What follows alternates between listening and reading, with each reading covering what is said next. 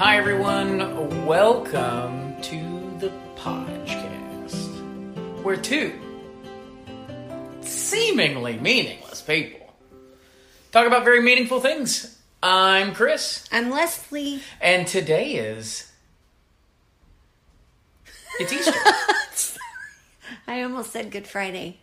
No. Actually, my first thought was, we're using a new phone. So your first thought was today is we're using a new phone. We're using a new phone day. Oh, yeah, it'd be a fun day. We should do that. Maybe instead of We are celebrating doing- the resurrection of the Lord today, we could celebrate using your new recording phone. Genius idea. Happy Easter. Happy Easter, everybody! Happy Resurrection Day. Happy day of the year where the tomb is empty. Whatever you want to call it. It is a happy day today. Weird Easter. Though. Weirdest ever? Ever. Was this your weirdest Easter ever? This is my weirdest. The weirdest Easter ever would have to be the actual first Easter. That would probably be the weirdest one ever. But this is feeling like a close second. Yeah, I think it is. Because we did it online. Mm-hmm. You know, but we got to see people just randomly before that on Saturday. Yeah. We took Easter baskets to everybody and got to We had a good social distance. end of the week. We just saw a lot of people. Like Randomly. the Lord randomly. Please don't tell the government. Yeah. And they were all 6 feet away. Yeah, I mean. And it was smatterings of people. We're grown people. But compared to what we have seen. Yeah, it was. I mean, it was like, you know. It was so funny. It was like a Billy Graham crusade. It was even the Amazon delivery guy was there in the middle of it. Yeah. Okay. So one day, and it was the Lord. It was definitely the Lord Had to bringing be. everyone. Had to be for it to have been no visitors. And then, we had like 4 different church members. Within a 4-minute. Yeah, just showing time up span. randomly at the doing different some things. Some were walking. Yeah. Some were dropping things And we just all got to sit around and talk about how much we missed each other, which was we were standing. Refreshing to the soul. We were standing. We got to stand around and tell each other how much we missed each other. Yeah, it was all around the perimeter of our fence, which was hilarious. We had some on the west side. Well, we had one on the west side at first, and then she realized, because we would have to translate to her what the other people said, so she just walked over. So we have our front yard's big enough to where you can space out at a reasonable level without having to be, an acre away. Yeah. What'd you say? Yeah, and then there's the Amazon guy. And the Amazon guy just pulls up. And then our hairdresser. Just pulls up. I had to use my barber. He's your hairdresser. He's my hairdresser. He's your barber. Yeah. I should dedicate this episode to him. We're not there yet. Okay. So feel free to keep that in your pocket. Maybe I won't then. We'll see. What would you say was the weirdest part of Easter this year? Well, the obvious, but I think the thing that really... Well, obviously Corona. Yeah. But what aspect not going to church. They're not going to church. But what really stuck out to me was being in bed this morning at 9 or 8:40, which is normally when we're putting our shoes on and stuff to be, and the kids were in bed with me. It was like a real slow, quiet morning. Usually Easter morning is, we got a lot going on. Getting a lot of fancy dresses on, Easter hats, getting the parade going. And loading up food to take to moms or whatever. So it was just like a very quiet, it was kind of a rainy night last night. So this morning it was kind of dark and quiet, and like kids kept trickling into our room. And it was really sweet. Every time someone would come in, everyone would say, Happy Easter. And it was like this Easter greeting all around. Yeah. But now when she says that, that's for her. I was up and had been up. So this is the one thing we found out about me during the Coronas and Sunday mornings. I'm like a caged jaguar. Like, I get ready, and then it's like 2.5 hours till service starts. And so I'm just pacing and pacing. Which you pace on a normal Sunday, I'm but always there's a pacer. purpose behind it. Yes, I'm getting everyone. I've got it timed out for when I have to wake everyone up, when I have to wake the kids up, when I have to wake Leslie up, when I have to make Leslie's coffee, when I have to make Leslie's breakfast. Stop. When I have to We draw need to Leslie's draw my bath. All these things are real. So you're Just like on Sunday, okay? Yeah, just Sunday. Listen. The rest of the week, I don't have to And do I that. put in my hours on Saturday night. That's right. Like Sabbath dinner, and I'm just done. I'm done. Yeah, like you get a free pass in the morning. And so but this one I have trouble getting up in the mornings. We can eat an hour later than we normally eat and still have plenty of time. So I'm trying to figure out when to get breakfast started or whatever, and it's like, no rush, buddy. Right. No rush. And what have you learned from that? What? How is anyone ever? Yeah, how is anybody? I am never. If anyone says, "Man, sorry, we just slept in for church," how? How could you sleep in for church? There is so much time in the morning. How are you dragging in at 10:40? What has gone on? It makes absolutely no sense. I don't know how, our Sunday mornings were so busy getting there in time to get everything together because, again, we go together. It's a family deal. I don't go early and leave them. And for us, that's something that is very important. Because we would drag in at 10:40. Yes, without me. But so we go in together and so, man, it's like, I could see. Because then when I get there at 9, I'm blowing and going until service starts with other things that I've got to do. So I used to always think, well, yeah, everyone else is just filled up. Now how can you be late? Yeah. How? We've got a family of 5 kids and you getting everybody ready. And we get everybody ready and there's an hour until church starts. Yeah. And that's letting you sleep in. Oh, that's letting you sleep until We're 9. sleeping now on Sunday morning. Yeah. Yeah. You could go to bed at 1. You could go to bed at 1 a.m. on Saturday night and get 8 hours of sleep and sleep till 9. And have plenty of time to get ready. You know what? I keep thinking, what is that first Sunday back going to be like? We're having church at 6:40 in the morning. No. We're going to pack in 7 services. I was thinking, you think timing-wise. How am I going to get back on the old schedule is what I mean. But again, here's my deal. Even the old schedule is still later than you normally wake up. So even when you have to get up early and be at church early, it's still later than you normally wake up. Yeah. Okay. But anyway. Yeah, I'm just forecasting that. You're trying to set me up for something, and I'm not going to take it. I'm not going to take it. I'm not going to take that Sunday morning of, Justin, this is really hard, Justin, because I'm not used to it. Yeah. No, we're going to be there. Okay. 8:55. 8:55. This Jaguar's. You know what? Maybe by then I'll be not on bed rest. I don't want to be on bed rest, but. Oh golly! Don't say that it'll be that long. Before. Well, we're getting close to bed rest time. Well, self-appointed bed rest. Self-appointed bed rest.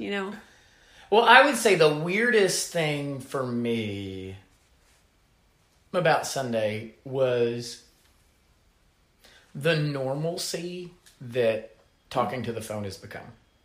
Yeah. That was the weird thing for me. I was preaching to the phone, and while I'm preaching to the bobbleheads in the corner.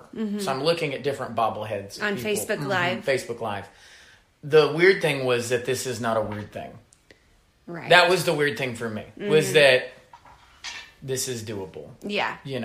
Yeah. Which is just... It's not seeming odd anymore. Yeah. It's just crazy. That would not be... That would not be something. Who would have thunk it? Yeah. I noticed this week it was less of a novelty.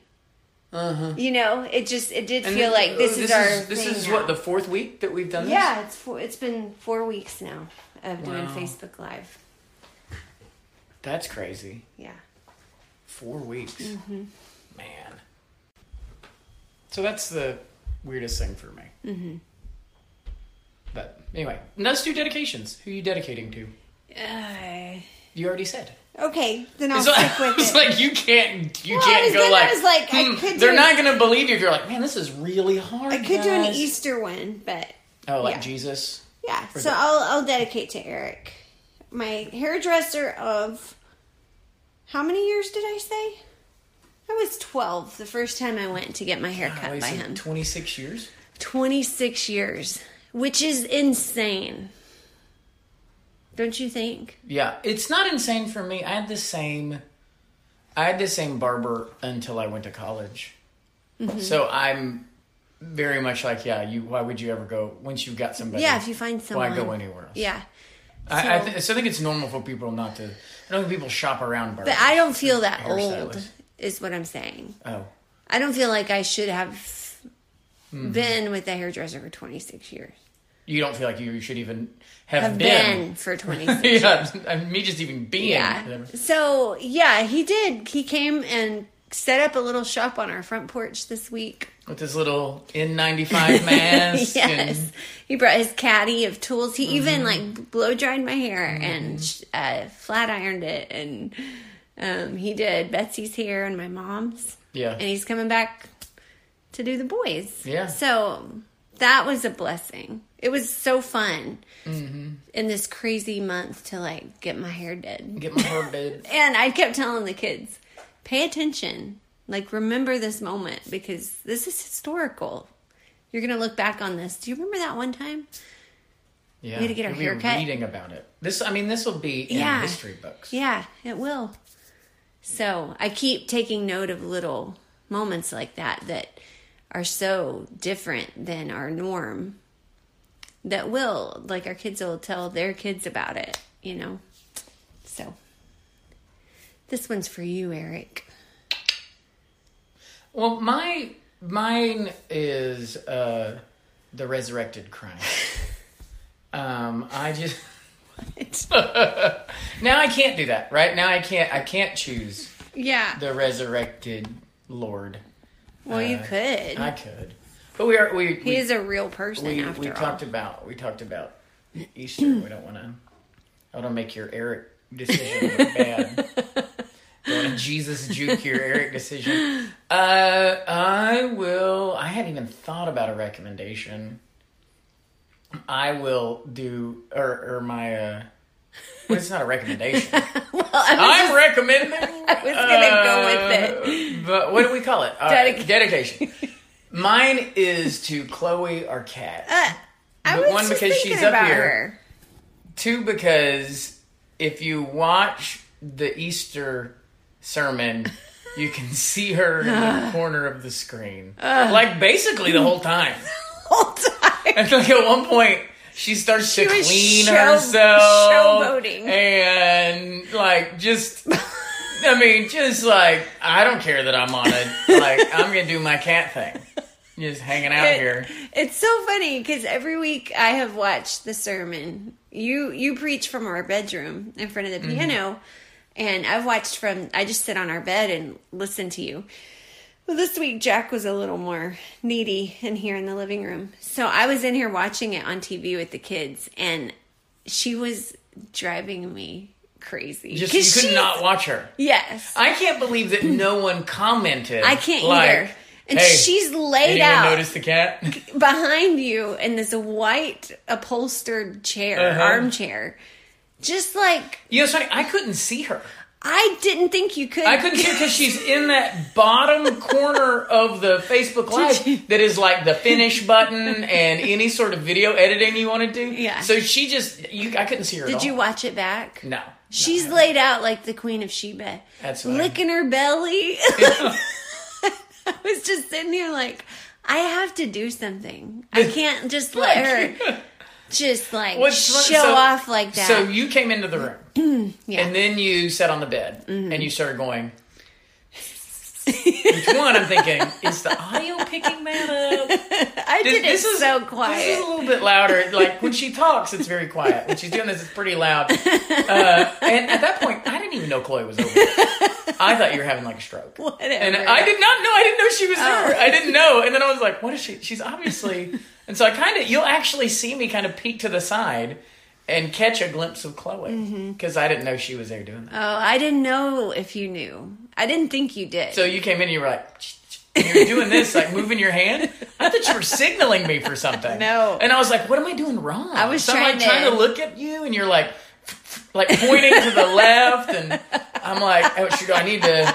I thought you were saying the internet was messing up or something. No. So it's pretty funny. And but she did stop like cleaning herself for a moment and just stared at me. Well, that's a grace, Chloe, so thank you for that. Oh, goodness. So anyone who's like, well, that might have been the weirdest thing for somebody's Easter today. I'll tell you the weirdest thing, that cat in your Easter sermon. It looked very... That's the first cat we've had in an Easter sermon since we did that weird Easter play back in 1984. You know? Yeah. That Easter cantata that went really sideways. I can't even think of what word I would use to describe it, but it just had a look to it. Like, you're there with the pretty white chair and the cat. And that cat. Yeah. I don't know. The Lord's creations was... Like, our God, the God we're talking about, made that thing. Yeah, that thing over that's there. True. I think I offended her owner. I could tell. Yeah. She didn't so much like the story about her cat later. No, she was like, Mom, it's what cats do. It's very normal. She's normal. It's very normal what she's doing. Which is like a parent at schools today. Like, your kids no. Yeah. They're very normal. This is what all the kids are like. I don't know. Yeah. I don't know. Well, what do you want to talk about today? I mean, it's Easter. It's the middle of the coronavirus thing. So much we could talk about. We want to give people things to think about. Yeah. Well, we were talking about just the whole holiday. Oh, yeah. The nature of holidays and of being with your family and feasting. Yes. Feasting well. Mm-hmm. And feasting without guilt. Yeah, that's one of the things I've noticed. It's kind of a weird thing, I think, among Christians. I don't know if it's this way among the lost I don't think world, it is. But I don't live among that world. And so, no, they're openly shaming each other for various things. Yeah. But, there's almost like a trepidation in how you celebrate. Like, am I celebrating this in a way that someone is going to look down on me for how I celebrate it? And that's really weird. I mean, it's weird that that's something that you have to consider. And I would just encourage everybody, just rejoice. Make it a time of feasting and celebration of the Lord. And don't have those constant second guessings of, am I going too far? Am I doing Am I much? being somber enough? Am I... Yeah. So, like, am I... Those sorts of things... I mean, one, the Holy Spirit will tell you those things. Yeah. Right? If you are doing something. Right. And you're like, I really feel like we need to do this. Or... Especially, Scripture says that thinking of this day or whatever, which you're going to have a hard time finding Scripture telling. Like, so if Scripture told us how to celebrate Easter, then of course we would be like, this is what you need to do on Easter. Right. If Scripture said this is how you celebrate Christmas, we'd say this is what you do on Christmas, but it doesn't. So that gives us a lot of freedom to just feast, just rejoice, and what can happen is those fears of others. It is really more of a fear of man than a fear of God. Yeah. Right? We're not afraid. I mean, often it's what are other people thinking about myself rather than what does God think often. about it. It might sometimes be. Yes. Am I being holy enough? Yeah. And I would say, like, let your holiday celebrations or your not even holidays, but whatever you're celebrating, right? It Yeah. doesn't have to be a holiday. Just do that with the joy of the Lord. Like with the freedom that we have. that Jesus actually rose. Yes, He's yes. As really happy alive. as you would be if Jesus, if when you your think king won. when you think about the somberness of it per se. I mean, when you look at the Easter accounts, you get rejoicing from people when they find out that it is the Lord. In fact, the one time you have someone being somber is when the ladies they fall down and begin to worship him, and he's like, "Stop that! Like, right? I've got to ascend. Don't cling to me." Just don't let that fear end up hindering you from what's really supposed to be a time of celebration, whether it's the birth of Christ or, I mean, it's everything.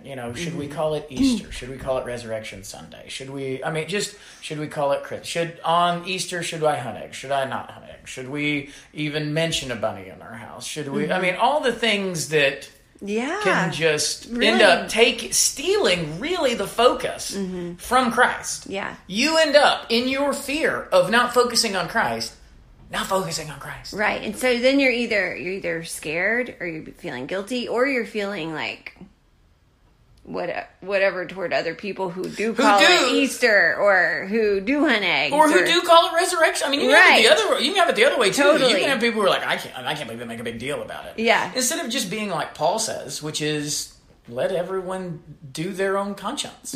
Like, why? Because the Holy Spirit is real, and if one of our believers is celebrating in an ungodly way, he will make it clear to that believer. And it might not be on your timeline. Yeah, and especially if you're not their pastor, he may not say anything to you about it. You may not be aware of the situation. So I think that, man, that is something that during holidays becomes a thing. It really does. For Christians. And especially when you're just not secure in, I don't know. I think when I think back to the times when I was more scared, I was feeling out like holiness and just trying to figure out what pleases God. And it's when I became more secure in what Christ accomplished for me. Yeah. That there's so much freedom in that. Freedom from what other people think. And freedom like that he has covered me. And that I just think of how many wasted holiday times of celebration you have with your family where the whole time you were semi-trepidatious as you were. So instead of just being all out and being all in about the tomb is empty, it was like the tomb is empty, but I accidentally called it this, or I did a this, and is that going to ruin it? Or should I have done a this? Or should we take Passover or not take Passover? All these sorts of things that, and that's just to do with Easter. I mean, the same thing happens around Christmas. The same, I mean, every time Christians have a holiday, there becomes all this hubbub about how do you celebrate it. One of the reasons there's hubbub is because Scripture didn't really tell you about how to celebrate it, and that should partially be some of our answer about it. Like, the Bible just doesn't say. When it does talk about some people treat, all days holy, some one day holier than another, and what does it say? Just let people do their own thing in that. Like, don't hold that above one another. So anyway, I would say I would say that I've said I would say a lot in this. As I said it, I was like, I think that's the third time. I don't think you have to say I would say, because you're about to say it, right? Okay. Doesn't that kind of give it away? Yeah. I would say. So I'm not speaking for someone else. You could say what I would say is. What I would say is. That would be the same thing. I know. what I would say is... No, that's what you just said. You're just saying it. But, yeah. A wise man once said, who was me. Once. No, let the holidays just be a time of, I love what you said, of feasting, of heartfelt celebration without fear, and really trusting the Lord, trusting God. God, I'm going to pour my everything into this being a celebration of you, making this a great day. And if I'm doing this in any way that's sinful, you'll let me know, because you're real. Yeah. And because you really love me. And because you're not wanting me to mess up a holiday, so you can then ruin my kids' life because we celebrated a certain holiday the wrong way, Right. and now they don't love Jesus anymore. Mm-hmm. That's just doing a wild disservice to God to think that. And so just wholeheartedly go into it. And I think, this is one of my things. I think this actually gets at the heart of another issue for Christians, which is the idea of, am I loving this good thing too much? Because we do it not just with holidays. Yeah. We do it. You can have people being fearful of, well, am I loving Easter too much? Am I loving Christmas too much? Am I loving my kids too much? Am I loving my family too much? And to where people say that has become an idol. Now, here's my deal. That is not a biblical way to talk about that. Because when the Bible talks about idolatry, it always talks about idolatry, meaning the worshiping of a false god in some way. Yeah. So again, the reason this is dangerous is people will say, well, I've made an idol out of whatever, and instead of wood or stone, it's some sort of idea or something like that, and it can be dangerous because I think sometimes people even talk about those good things being idols, saying like you can make an idol out of your kids, your wife, your family, but there are never any warnings in Scripture of something becoming an idol except idols. Right? So you never get a warning in Scripture of love your parents, love your children, but not so much that they become idols. Right. With anything. Yeah. There is no warnings about anything becoming an idol except wood and stone that you worship. And so I think we want to be, I've heard, in two ways I've seen this be a problem. I see it put false yokes on people. Yeah. To where they then, it really slows down a love for good things because you're always measuring your love. So I love my wife, but am I loving her too much? I love my kids, but am I loving them too? I love my family. I love my church, but am I loving it too much? When Scripture never warns about that. It never warns. It never says. It says, be willing. The problem in Scripture is always you're not loving it enough. Right. That's what Scripture is always worried about. So the idea that we then put up this warning of don't make it an idol, when Scripture never does that, can actually slow down people's affections that they really need to be fueling. That are good affections. Good affections. So we turn these affections that will only come from God. You will only love your family. That affection to love your family only comes from the Lord. Right. It's not natural to us. It is a grace from God. And instead of rejoicing in that and stoking those affections, that fire that He lights, we retard them because we're afraid of some sort of false idolatry fear. Yeah. Definitely. Yeah. I've been there. Yeah. That's something that happens, and the Bible never warns about that, which I think is normally shocking to people, that the Bible never talks about making it never says to be careful that something becomes an idol. Never warns about that. Yeah. About anything. It never warns about loving your family too much, loving your kids too much. There's never a verse about children being idols or homes being idols. Do we think that's just a modern problem? Do we think that New Testament parents, you didn't have to tell New Testament parents that because they didn't love their kids? Yeah. It's only today that people might struggle with turning their kids into an idol? That is, you hear it all the time. Yeah, you do. You hear it all. And you know what you hear in Scripture all the time? Verses, love your wife. Yeah. Love your kids. And never then a follow-up verse of, but not too much. So yeah. I'm always, fear. I understand when people say that. I've said that. Yes, I have too. I've said that. I have too. And I understand what people are saying when they do say that. I just don't think it is ever helpful. Exactly. Because what is it trying to accomplish? Mm-hmm.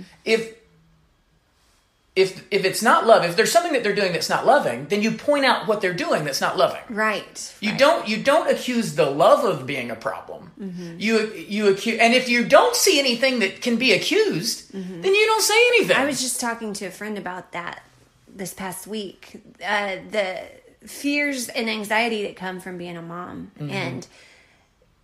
and we were talking about that idea of them becoming an idol. And we were talking about how actually it's not that. You are mm-hmm. loving your kids. Mm-hmm. The problem is you're not trusting God. Yes. And so that's the root of the issue. That you gotta get, and that's why this is why I say it's not helpful to say mm-hmm. that those things are idolatry, because you're not getting to the kids aren't the problem. And then you're feeling bad about your love. Which you should be pouring into. Right. Now you're like, oh, I love them too much, so let me love my daughter a little bit less, or let me love my family a little, and that's not the problem. Right. The problem is your anxiety. The problem is your lack of trust. The problem is your fear of man versus your fear of God. And so you want your child to be like this, and you focus more on that than you do discipling them or whatever. There's a ton of other problems. And if you just say you've turned your kids into an idol, one, you've said something that they can't find in any verse of Scripture to sort of pray through or deal with, because Scripture doesn't talk about it. Mm-hmm. And you've actually slowed down and made them fearful of what they should actually be pouring into, which is, no, the problem isn't that you love your kid too much. The problem is you don't love them enough, actually. Because if you loved them enough, if you loved your family enough, you would be doing these wise things. Mm-hmm. So I just don't. It's that same sort of idea of don't love this good thing too much, and Scripture just it never. Idols aren't made of ideas in the Bible. Idols are always made out of wood and stone in the Bible. And the things the Bible says don't love too much of are honey. Well, alcohol. Okay. What's funny is there's actually 2 times in the Bible that idolatry is mentioned, and it's not a wood and stone idol. Mm-hmm. 2 times. It's once in Ephesians 5 and once in Colossians 3, and it's the same sin both times. And it is covetousness. Covetousness, which is idolatry. Covetousness, which is... or someone who is covetous, that is an idolater, and then it's covetousness, which is idolatry. Wow. That's so if we're going to be biblical, the only time idolatry in the Bible isn't a physical idol is when the idol is you. That's the idol. Is you, not that you've made your kids an idol, not that you made your family an idol, is that the idol is you. So the only danger ever mentioned of don't worship, don't commit idolatry is not ideas, it's not those other things. It's either wood and stone or it's you. Mm-hmm. So biblically, and that's important for us to grab, I think, because those good things are to be pursued and to be relished in a biblical way, and to throw up this false roadblock. Yeah. That, I mean, why in the world would we be saying, I think you're just loving them too much? But I've seen it. I've seen it, and I've had to talk to people who've, been fearful at, have I made this an idol? And I have to go, hey, that's not a thing. Yeah. That's not a thing. And I have to say, look, the Bible never says it's a thing. The Bible never warns God's people about turning good things into idols, ever. The only thing you ever get warned about is turning idols into idols, is to worshiping false gods of wood and stone, or worshiping yourself, being covetous, and thinking that the person who deserves everything is you. Because you know who's God? You are. That's the real. That's the only time that idolatry is amazing. It's just so. That's just not what you hear. Well, yeah. It is such a prevalent. It's a prevalent thing. Yeah, and I think it again. It's not. It's there are far more dangerous things out there. It's just it is an easy thing to say, and it just isn't. It sounds good. There are several reasons it's just not helpful. Right. And I mean, that's when I said I've been there, like I can remember. Oh, I've pastored people before and said that. And then, you start to look through Scripture, and I was going, I don't think that's a biblical way to talk about that. Right. And then I start to look at the biblical way, and I go, you know what? I think my pastoring was not very helpful. I think it was the opposite of helpful, because I was creating a false standard. Yeah, I was, like you said, a heaviness on people. Yeah, it's like giving them an idol named Beelzebub, but the idol. I mean, now they're looking at their little kid that they might be an idol, right? So like I don't trust you. You know home, walking into the home and going, you know what? These people might be making me commit idolatry. I'm spending too much time here. I'm spending way too much time with my family. I need to get out of here and do this work. That's when I remember coming up to this was, I think when we were first homeschooling, I was so excited, and you're just pouring your life into it. And I would hear a lot about that's turning your family into an idol. That if all you're doing is ministering to your family and, spending all your time teaching your own kids. Yeah. And that scared me. I was like, well, I don't want to. And then you go and you see all these Bible verses that actually tell you to spend time doing those things. To spend all your time doing those things. Write it on your doorpost. Yeah. But instead of that, you hear these false ideas of, well, don't turn your family into an idol. Yeah. And it's like, oh my goodness, I haven't even read those verses yet. Yeah, because they're not in there. Mm-hmm. They're not there. Mm-hmm. What we need more Christians that are fervently, that are zealous for good works, right? The Bible is not against zeal. No. The Bible says you should be zealous for good things. Yeah. Burning, boiling, raging, devoted to good things. Mm-hmm. That's what we need. We don't need people who are doing good things while at the same time sort of halfway, like trying to restrain themselves. Mm-hmm. No, lay down your life. And oops, I'm smiling. Oops, I look like I was enjoying that, You know what I mean? Who does oops, I'm smiling? Well, it's like, that's what it's... Yeah. Like, that's the picture of it. Like, if you enjoy it, then it's... I'm enjoying the Christian life too much. That's a whole different discussion right there about whether the Christian life is indeed a joyous life, like the Bible says it is. Well, that's what, when I did stand up from this and leave that behind and just living in the freedom of Christ and loving our kids, loving our home, that it's such a joyous feeling. Yeah. Like when you put out a big spread for a holiday, mm-hmm. and you're not,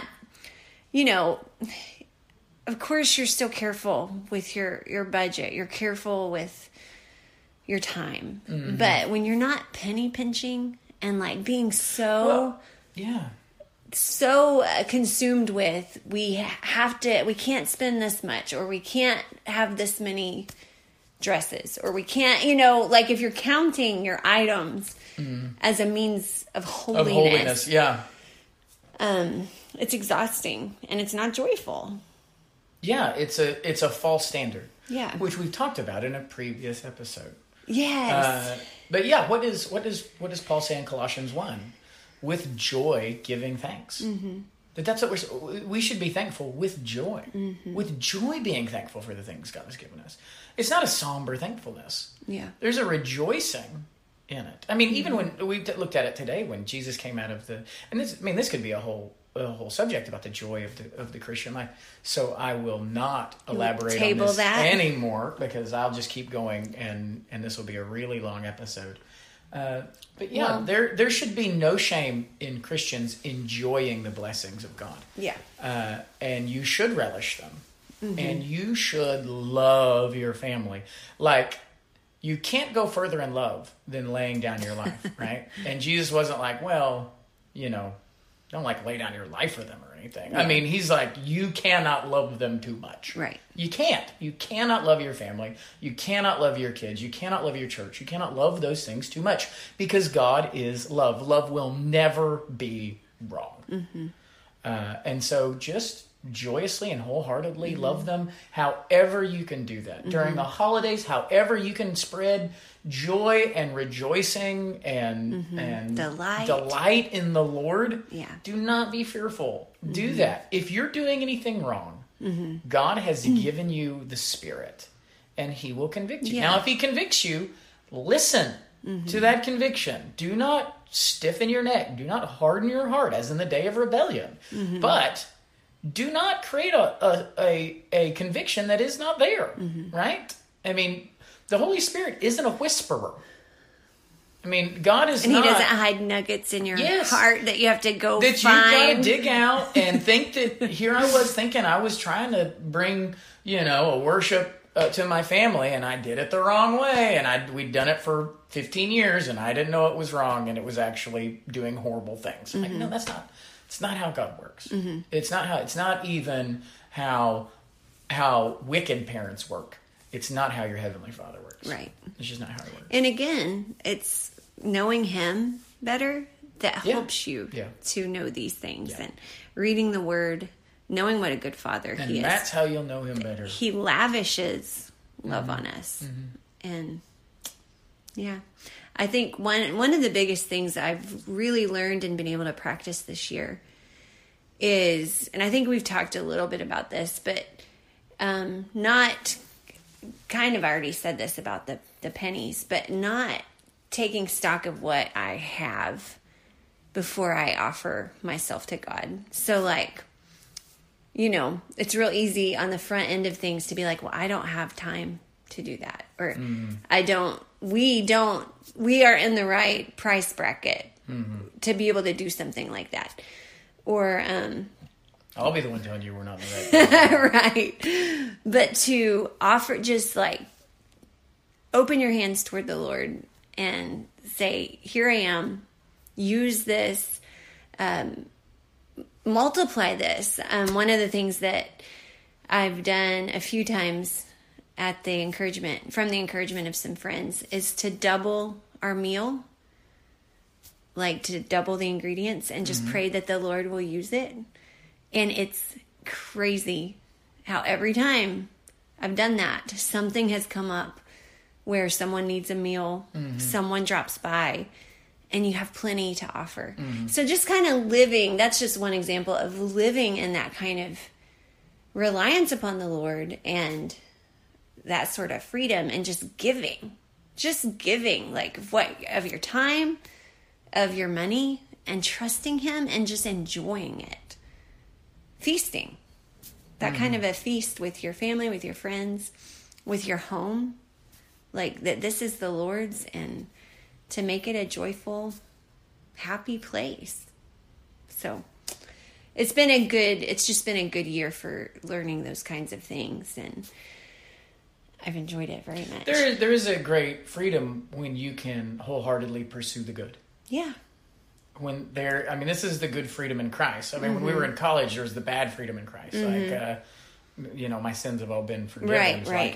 I'm free from the law sort of thing. I can live however I want to. And it's like, well, you probably need to read the scripture again about that, buddy. You've been saved for good works. Right. So, which God prepared beforehand that you'd walk in them. But anyway, there's a freedom to knowing I can zealously burn for the Lord, and that will never lead me astray. No, and He will fill me up. Yes. He will. Yeah. So, it's just so easy to say, well, we don't have enough ingredients to make more for people to share. You know what I mean? We don't make enough to invite people over for meals. Well, we've just seen that the Lord is faithful when you are using everything you have. Okay, so there's got to be some wisdom in that as well, right? What are you thinking biblically is driving this? The biblical response to that is, if you're loving fully, you can trust the Lord that your love is not going to be irrational or irresponsible. Right. So if you are making a meal, and you are saying, Lord, I want to use this for your glory. Yes. And so I'm going to maybe put a little bit more in and see, what the desire behind that is. I'm going to spend more of my money, not so that we have more food, but so that I am free and able to give to others. And that is a very biblical idea, that you can fully lay down your life and God will always provide, even when that laying down your life is something as simple as doubling your recipe. Yeah. If the motivation behind that is to bring glory to God, to love the Lord your God with all your heart, soul, mind, and strength, and love your neighbor as yourself, then those sorts of choices will you'll always find you've got money for that, especially when you start looking at, well, I have Netflix, I have, right. I have cell phones, It I have data plans, it I realigns have, then you can go, which is actually more important. Yeah. I probably do have the money to do those things. And We that's always have the exactly- money to feast Yes. and to provide a feast. That's exactly what happened. others. I think when we... Even if our meals are sparse, we Right. can feast. Because it's not about how much you necessarily have. Yeah. When we decided to start feeding people at our neighborhood Bible study, I mean, it would be easy to say, we can't feed that many people. We don't make enough money. But it really realigned my loves where this is more important than eating out. Yeah. And what... And those sorts of instances also help you to enable other people to provide meals Right. during that time. And one thing I've noticed is, especially, in the situation we're in, is the blessing of needfulness. That when we say God provides, one of the way God provides for us is through others, specifically in our church body. Yeah. So there can be a good, loving humility that lets others help you. That I think sometimes we're reticent to allow others to do. Or we say, the Lord will provide. Well, maybe the way he's going to provide is just let someone know, we could use a lunch right now. We're kind of busy. If you wanted to, because we have a tendency to, when someone says, do you need anything? To say, no, we don't need anything. We're good. Yeah. And in many ways you might be. But one of the things you can do is to say, to think of something, a way that someone can help provide. And when you've had the mindset of, I'm going to use my things to provide for others, and seen the joy of that, then you know the joy that you might be letting someone else in on. And I do think that that's one just natural thing that happens, like in a church community. When someone is living a free, like joyful, generous life, it doesn't deplete them and everyone else gets fat. It really inspires everyone to follow suit. Yeah. And so, for instance... Because there's joy in it. There is, and we're modeling to each other as iron sharpens iron. One thing I've personally seen, and I'm not saying you can then go and say, well, this is going to happen if I do this. But, like, when we did start... Nice caveat. Thank you. When we've always got to make... Are you saying that always happens? I know. When we did start feeding people at Bible study, I noticed, like... God sent a pandemic? No. Like, that first week, it was a big deal. It was a big change for us. And it was crazy how many people that week brought us a meal that we weren't expecting. That was weird. I don't think I cooked the rest of the week. Yeah. And that's and the Lord being faithful. The Lord, here's our caveat. We're not saying if you make one meal for others, right. God will send you 5 meals. This is not like our version of the potluck prosperity gospel here. But it's always a but fear. It is what the Lord does. He did provide. We were worried. How are we going to do this? How can we? I mean, we've got 5 kids and us, and now we're going to provide a meal every week for a group of 20 other people. How's that going to work out? And the Lord's like, look, it'll work out. And that's how I felt going into it. Just trust me. And it may never be another time where we get that many meals. But there was this time. Right. And that came from the Lord. I think we're going to give him credit for it. We look back on our whole life and see that he has always been that kind of faithful. You see that faithfulness far more than you see times of drought. Yeah, well, you hardly ever, I can't think of a time when I've seen a Christian that gave fully to the Lord. And he was like, haha, now you're poor. Job. So, I can think of one. Well, he didn't say haha. You just set me up there. I was like, well, she threw the softball out there. I'm going to say, I know of one, Leslie. No, I mean, what does the psalmist say? Do you not see the Lord's children begging for bread? Yeah. Right. And so that is very much true. But anyway, the Lord does always take care of his people. And if we give sacrificially, and if we are feasting on the joy we have in the Lord, and then wanting to let others share in that feast, if we are opening up the banquet table, even of course, we're not just talking about food here. Right. But that's just easy and an easy metaphor. Yeah. Anything that you are wanting to let others in on the joy. Maybe, finding out who all loves musical instruments and getting together and playing, and I don't have time to do that. How am I going to do that? Okay, well, we'll say. I mean, those sorts of things are, the Lord is always going to take care of us. In He's any not going to disappoint you. Yes, he is not. Definitely not going to disappoint us, and he is certainly not going to abandon us. Yeah, that much is true. All right. So, is there anything else you wanted to talk about today? I mean, I don't know what we're doing time-wise. We've got this new recording thing, so it's hard to tell how long we've been going. I think it's about time for a Jell-O salad. I'm doing the math here. Yeah. We're going to have to work on that. Our arithmetic skills are going to have to... Oh, I see. Those are all individual recordings. Yeah. Okay. 33, 10. So we're about 50 minutes in. Yeah. Okay. That's perfect time. Jell-O salad time. Surprise Jell-O salad. My surprise... Okay, you. Do you have one? No, I do not. I was going to ask you about Easter as a kid. We already did that. As a kid. Easter as a kid. Yeah. I think he would be precocious. I think... Oh, I see what you're saying. Easter when I was a child. What did we do? We hunted Easter eggs. We went to church. Real eggs or fake eggs? Ugh. Real eggs. Oh, yeah. Blech. Oh, I hate hard-boiled eggs. I love so much. the memory of the smell. I don't...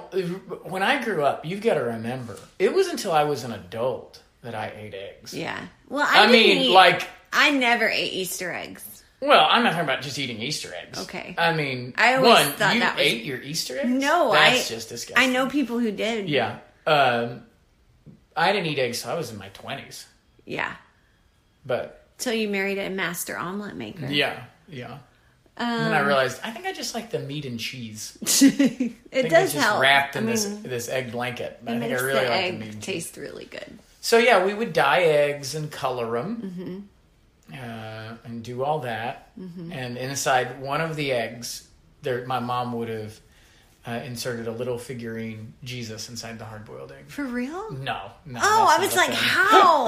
How did she do it? Tell me. So they were resurrection eggs. And that's what we did. Yeah. I remember the smell of the vinegar from the dye. Yeah. I still remember that. And the little fake Easter grass. You remember when the egg would get cracked the chocolate bunny. We always had a chocolate bunny. Big one? Big chocolate bunny. Each of you? Both of us. There were just two of us. Of course you did. Yeah. Yeah. There were just two of us. Privilege. Yeah. Hashtag privilege. Yeah. Oh, it was so good. And it probably, it's like that false dimensionalism that you have when you're a child. Yeah. Where you think that kids in middle school are adults when you're in elementary school. So you think maybe the bunny... So I think maybe the bunny wasn't huge, but in my mind, it was like the 12-inch bunny. I kind of remember getting a chocolate bunny. I do remember certain Easter candies that I loved. There's a type of bubble gum egg. Easter bubble gum? Oh my goodness. It's in a little carton and it looks like little eggs. I can't remember what brand it is. I loved that every year. Well, you know what was so funny about that? Which is probably why I have teeth problems. You know what was so funny about the bunny? I loved getting the giant chocolate bunny. What do I not love? Chocolate. I just eat like the tip of his ears. But just getting the big bunny was like a thing. Oh, you didn't really eat the whole thing? No. So I could not. I was really excited. Yeah. And I could never. I liked the hollowness. Yeah, I like the hollowed ones. That's kind of a novelty thing. Ours were hollow, but on the inside would be a little baby cheese. No. Stop. Did you like Cadbury eggs? No, I thought Cadbury eggs were disgusting. I think I wasn't a huge. I did not like those. I liked their commercials. I wanted to like them. I liked their commercials I a lot. too. Like the bunny that would go roar. Remember that? The No. Cadbury bunny? He would roar. Not really. Oh, we're gonna look at these after. That's what made him so cute. He was this bunny, and he would open his mouth and it would roar like a lion. Mm-hmm. So Why? Anyway, huh? Why? Did he do that? I don't know. It's just their thing. I mean, I was a kid watching commercials. I don't know why they do. Maybe when we look it up, you'll find out why he did that. What other Easter candy? I just got the chocolate bunnies. There was some that I don't feel like there's a lot of Easter candy. Yeah, I mean, there now they've got is. the Reese's eggs, and those are. Zachary Ward loves those. Yeah, well, those they are are his favorite really candy. good. They really are. I always get the kids Reese's Pieces, the carrot-shaped Reese's Pieces. That's a tradition to them. Oh yeah. Yeah. And Not the carrot-shaped Reese's Pieces. No, it's but in like a bag badge that is shaped looks like a carrot with kind of. Reese's Pieces. In it. Yeah, they love that. I got some Peeps this year. So we do some Peeps for your Peeps. we do secular Easter on the day after Easter. Secular Easter. That's right. That's when we do the eggs. We call it just our spring celebration. This is And it really has helped because it wasn't a matter of conscience for me. It was a matter of I can't do. It's a busy day. I can't do Easter baskets on a Sunday morning and get to church at 9:00 to open the church up. Yeah, it was a matter of conscience for me. And it was for me. It's a little much. It's too much. Yeah. So we just decided. It's just packing. It's supposed to be the ultimate day of rest, if you ask me. Yeah. Like if ever there's a day of rest, like this would be the one, and you're filling it up with just trite activities that are so stressing packed. you to get done. I've got to get this done and this done and this done. So as homeschoolers, we had the freedom to we turned it into like a 4. Our whole Easter thing is like a 4-day. I always say, holiday. Why not do it on Saturday? So we do it on Monday, Yeah. and we just take the day off from school, and we do an Easter basket for each kid, and we dye eggs and hide them and hunt, and it's just super fun. So that's what I'm about to do right now. I hate these days. When it's late at night and I'm like, let's go to bed. And you're like, well, I've got to make a bunch of Easter baskets. I'm like, well, see you tomorrow. You do. Okay, I've noticed that you do. You shut down at night, which is how I am in the morning. No, it's because you've been up all day. I've been up all day. Right. Yeah. Yes. But I'm up at night when you get back in bed. When you get in bed, I know, but I'm awake. it's not that. It's that your energy level is kaput. Yeah. It's not even that you're not really even choosing to not. No, my eyes won't open. It's like you just can't. I've got to go get my contacts out of my eyes. You can't even. But what time is that normally? 10? 30? No, like 11. It's normally 11. Yeah. Maybe 10:30. So that's fairly late. Where I'm like, we should probably start going to bed because then I'm gonna get up at 6 the next morning. Totally. So I mean, yeah. It's totally fuel levels are expended. It is. Mm-hmm. It's like I can tell you're not just like deciding like to I don't want to help you. Not getting the holiday spirit. Yeah. It's Tristan tomato passes with me. Yeah. It's like he can't move anymore. Yeah. And then I just go in bed and you know what I do? I fight trying not to go to sleep because I do not like when spouses do not go to bed together. We have always gone to bed together. That's what, when you were a kid, that's all you wanted to do was go to bed. Go to bed with your spouse. Mm-hmm. And so then to just when be you were a kid? Yeah. Well, I mean, not an adult. I mean, not kind when I was 4. 8-year-old I'm eating the Cadbury eggs and longing for a spouse. Wife. Helpmeet. I mean, Adam had been around for like a day and he wanted to help me. Not even a day. So anyway. So it just doesn't seem. Anyway, that's another issue. It's gonna be it's late for me now, and so my battery's gonna start going low. So that's good. Surprise jello salad there. Yeah.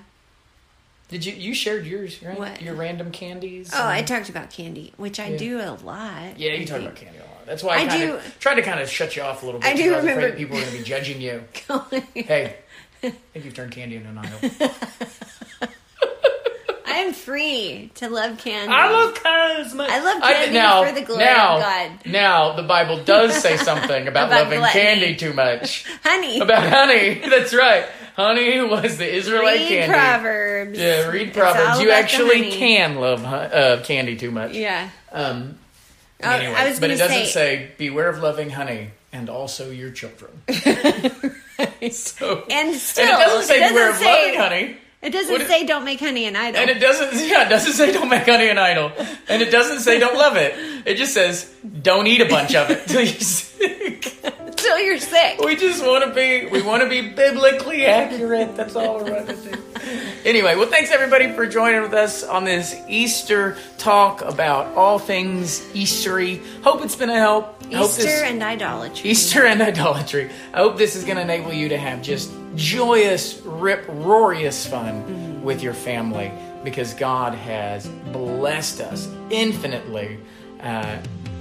Put the pedal to the metal. Yeah. Like, no need to restrain. Be zealous in your worship of the Lord. All right. Happy Easter. Happy Easter.